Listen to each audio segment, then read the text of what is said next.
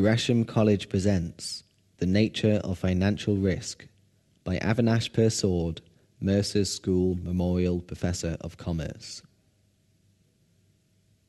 Tonight's lecture is on the nature of financial risk. There's been much talk about the transfer of financial risk, the transfer of credit risk, and they asked the question whether risk as a whole can be ever reduced or merely transferred, and whether in our attempt to transfer these risks, are we perhaps ending up by concentrating them? Financial stability is rightly an important stated objective of our financial oversight and regulation here in the UK and to an extent internationally as well. But it's important not to lose sight of the fact that financial stability is a means to an end. It's not the end in itself. We want financial stability in order to facilitate the kind of sensible risk-taking that delivers economic growth and development. But the way we try and achieve financial stability and how we try and manage risks can affect how we take risks, what risks we take, where these risks are taken, and who ends up having them. This will impact the end objective of economic growth. For example, we tax banks for taking risks through their capital adequacy requirements as part of our attempt to limit the risks in the banking system. We do not additionally and equally tax investors in the securities markets for taking those same risks. Now, bankers are many things, but they're not silly. Unsurprisingly, they have sold their risks to the securities markets. And this is an accidental consequence of our pursuit of financial stability. But who has asked whether the equity markets are the right place for these risks? Moreover, financial stability is not an absolute. Who has asked what is the right balance between the creativity as well as the destructiveness that can ensue from some instability? The more general point I want to make is that our pursuit of financial stability must be placed in the wider context of supporting sensible risk-taking and must not be independent of that wider context. I don't believe that this is how the authorities think of financial stability today. Indeed, the fashionable separation of the financial powers between the regulator, the FSA, the central bank, the Bank of England, and the finance ministry makes it even harder for the regulator to think in these terms. No one in the UK government really owns the objective of making sure that our financial system supports risk-taking. And yet, that is one of the most important catalysts of economic growth. 6 years on from the separation of the Bank of England and the FSA, it's time for an assessment of how these powers work together, not just for the sake of financial stability, but also for the sake of economic growth. So today I want to talk about risk-taking, and in the process develop 5 principles of risk-taking and risk transfer that should influence the way we achieve a growth-supporting financial stability. Credit risk transfers have become a hot topic of discussion. The discussion is defined in terms of institutions and instruments. After all, that is what we observe, it's what we see. One instrument, one institution, sells its credit risk to another, usually using some form of credit derivative. Now, defined in this way, the discussion is often paralyzed by the shortage of data on exactly which instruments are held by who. However, when thinking about systemic issues, institutions and instruments are often a distraction. What matters is behavior. If you focus on instruments and institutions, developments will always appear to be unknown in detail, but probably beneficial. Invariably, risks are being shifted from where they are known and taxed to where they're unknown and untaxed, so we don't have a lot of detail about them. And it's very easy to argue that the more instruments, the better. But it's a distraction for another reason too. From a systemic point of view, you cannot reduce risks by spreading them across institutions or instruments unless this is associated with some kind of different behavior by these institutions. The only way to diversify risks is to diversify behavior. I was once asked by a bank to study what would happen, quite a progressive bank with a very good credit derivatives part, and it said, what would happen if we got rid of all of our credit officers? They didn't say this too loudly, but what would happen if we got rid of all of our credit officers and used the information we were getting from the credit markets to determine whether we extend our lending to a client or not? And I did this report, and my conclusion was they would end up with no clients at all. Because when things are rough and the cost of credit for weaker companies soars, the bank would cut its lending sharply. And when things recovered, the aggrieved clients would not want to deal with that bank ever again. You cut my lending just when I needed it. I always remember when working for JP Morgan, for example, the difficulty they had. It took them almost 10 years to re-establish themselves in the Scandinavian markets at the end of the 1990s, having pulled out of the region during the property and banking crises in the early 1990s, late 1980s. Well, bankers forgive all those who are prepared to pay a premium. Corporate treasurers bear grudges. Now let's explore this further by considering two alternatives. Imagine that a bank first lends to a company on the basis of the views of its credit officer, gleaned from the bank's long-term relationship with the company, the bank's understanding of the business, and market prices.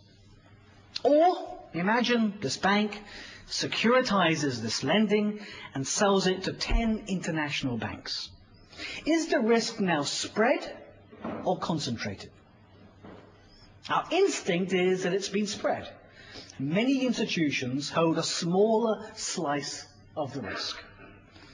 However, these 10 banks don't have the incentive of the first bank, with its long-term commitment, the full value of the loan, to invest in 10 credit officers. So they use the equity market's latest assessment of risk as their assessment of risk. When the equity price falls, they hedge their exposure by selling the stock.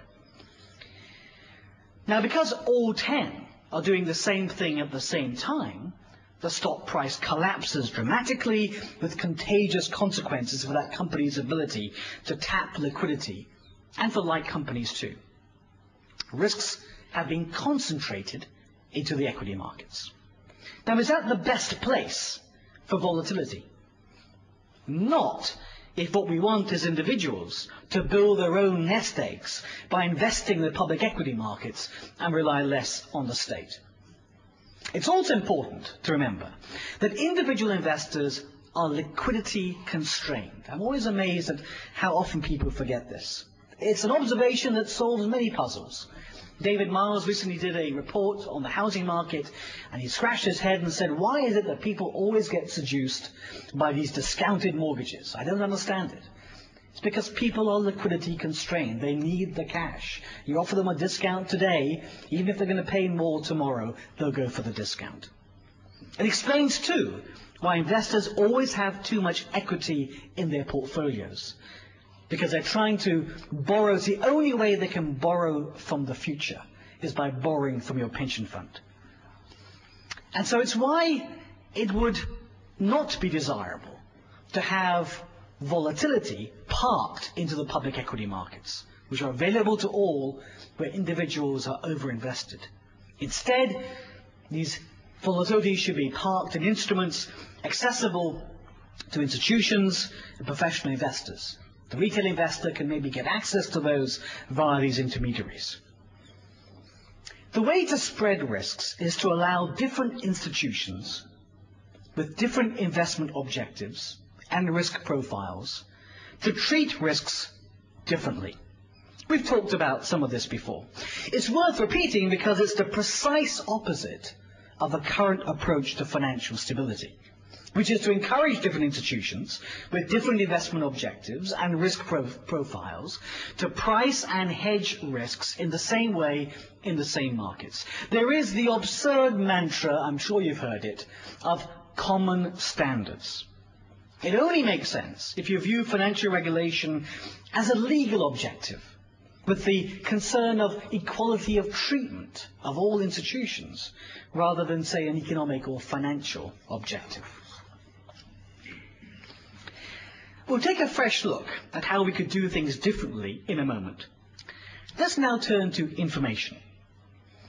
I've mentioned here before that it's very important to recognize that banking is merely part of the information industry, and to think in those terms when thinking about financial policy. One of the reasons why there's a common behavior in the financial markets is that there's common information. In our previous example of 10 international banks using the same market price, they were using the same information, which of course is really quite odd when you think about it. How on earth do they expect using the same information to outperform each other?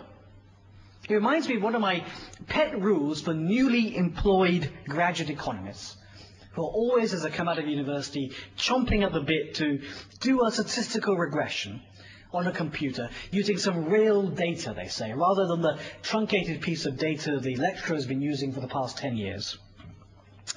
I tell them, don't even begin unless you have a different data set, or a different methodology, or a different theory than everybody else. How else could you find anything that has not been found before?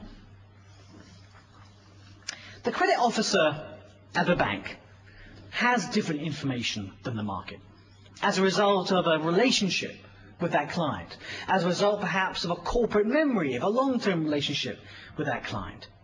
But through bank regulation, relationship banking is more heavily taxed than investing in credit securities, and that's why it's dying out.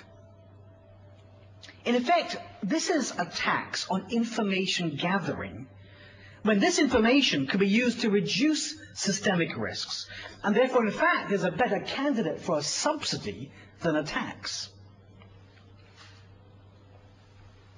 Another example of common information, behavior, and place leading to a concentration of risks is the experience of private contingent credit lines. In the late 1990s, Argentina and others, in fact I think it was a bit earlier than that, perhaps mid-1990s, Argentina and others wanted to expand the resources they could draw on in a crisis. And so they were the darling of the IMF at the time, of course, and they approached with credibility a few international banks who offered them contingent credit lines in case of a crisis. At the time, this was hailed as a wonderfully ingenious and market-friendly way of reducing public risks and spreading it to the international private sector. Now, the banks who entered into these agreements were those who already had some Argentine exposure, so they knew the risks well. However, the problem was that as Argentine risks rose through the late 1990s, early 2000, and the possibility that Argentina would draw on its contingent credit line went up, the banks got nervous. They began wanting to hedge their potential risk, and the way they could do that was by reducing their overall exposure to Argentina, reducing the amount of private lending they were doing to Argentina. But of course, as they began reducing their private lending, this only compounded the economic problems in Argentina, making it more likely that the government would end up in a crisis. This was not a spreading of risks, it ended up being a concentration of risks. Looking back, it would have been an ingenious and market-friendly thing if Argentina had done three additional things. Firstly, gone to a set of banks who didn't have any significant existing exposure in Argentina. So when they were wanting to reduce their risk, they wouldn't hold the exposure with the government and reduce the private lending. Secondly, they needed to reach an agreement that the risk was to be hedged outside Argentine markets. And thirdly, they have to pay extra for the separation of risk and hedge. There's no free lunch. The separation of risk assessments, hedging and position, would have created sufficient diversity to spread risk. But if instead you buy a risk and then price it and hedge it and trade it in the same market at the same time, it's not a behavior that's going to spread risks, but instead it'll concentrate it. Different behavior based on different information will help to spread and diversify risks. Another important form of diversification is across time. If the 10 international banks we spoke of earlier, who own 1/10 each of the credit exposure initially owned by the first domestic bank, priced and hedged their exposure in the same market, but used different windows of time, some hedging over the short term, some hedging over the long term, this would have created some important diversity. Moreover, different investors reasonably have different time horizons. If a fund manager managing a portfolio of UK gilts for a young pension fund, compare that to a bank manager managing a gilt portfolio against some short-term liabilities, they both should respond differently to a one-day fall in gilt prices. Our discussion so far leads to 5 principles we need to consider when designing our financial system and its regulation. First, institutions and instruments don't matter as much as we think they do. Behavior matters. Secondly, risks are compounded when they are priced, hedged, and traded in the same place. Thirdly, one of the most powerful forms of diversification of risks is across time. Fourthly, individuals are liquidity constrained. Given the choice, they would invest in riskier instruments than suited to them in order to borrow from their future income. Fifth and finally, risks are best managed by those who best understand them. There should be incentives, not penalties, for market participants to get better understanding of their risks through long-term relationships with their clients. Let's start from the bottom and work up in terms of how we might respond to these principles. In order to encourage better and more innovative understanding of risks, and to lighten the tax on good relationship banking, banks should be charged in their capital adequacy requirements, not just for the amount of risk on their books, but on their past ability to predict their risks. It is conceivable that under this arrangement that a small bank, which is an expert in risky lending and predicts its risks well, could have a lower capital charge than a big bank specializing in safe lending that was just very bad at predicting its risks. This would appear to be the right incentives, encouraging the right kind of behavior. It would actually be inconceivable using the current approach to capital charges and bank regulation. Given that individual investors are liquidity constrained, and this will appear contentious, I'm sure, we should not worry that professional investors can invest in hedge funds and retail investors cannot. And we should not change that, though this is being actively considered today by the FSA. Marking to market, or doing so nearly every week or every month, reduces the possibility of a major source of risk diversification: time. Regulators have woken up to this of late, better late than never, but there's more that can be done here in allowing genuinely long-term investors to value assets over the long term. Using the same market to price, hedge, and trade risk leads market participants to chase their tail, especially in general market rises or falls. Alternative risk assessments that take away the current price should be explored. For example, different prices can be used to hedge market risks versus specific idiosyncratic risks, which may reduce the requirement to sell when the general market declines and buy when it rises. Finally, encouraging diverse behavior needs to be an important objective a declared objective of financial regulation. It can be achieved by sanctioning different behavior for different institutions, managing different types of risk, or managing similar risks but in different ways with different objectives, or by sanctioning different markets to offset risks. Let me conclude by saying that it's important to remember, let us not lose sight of the fact, that financial stability is a means to an end, not the end in itself. We need to ward against the pursuit of financial stability that weighs too heavily on growth. We need, therefore, to have a theory, a concept of risk-taking and how financial stability fits into that. Not having so has meant that the spreading of risk today often can lead to its concentration. And this is not about institutions and instruments. That's a distraction. It's about behavior. We can spread risks when we do so across different behavior and different time. Thank you very much indeed. For all information, please go to our website at www.gresham.ac.uk.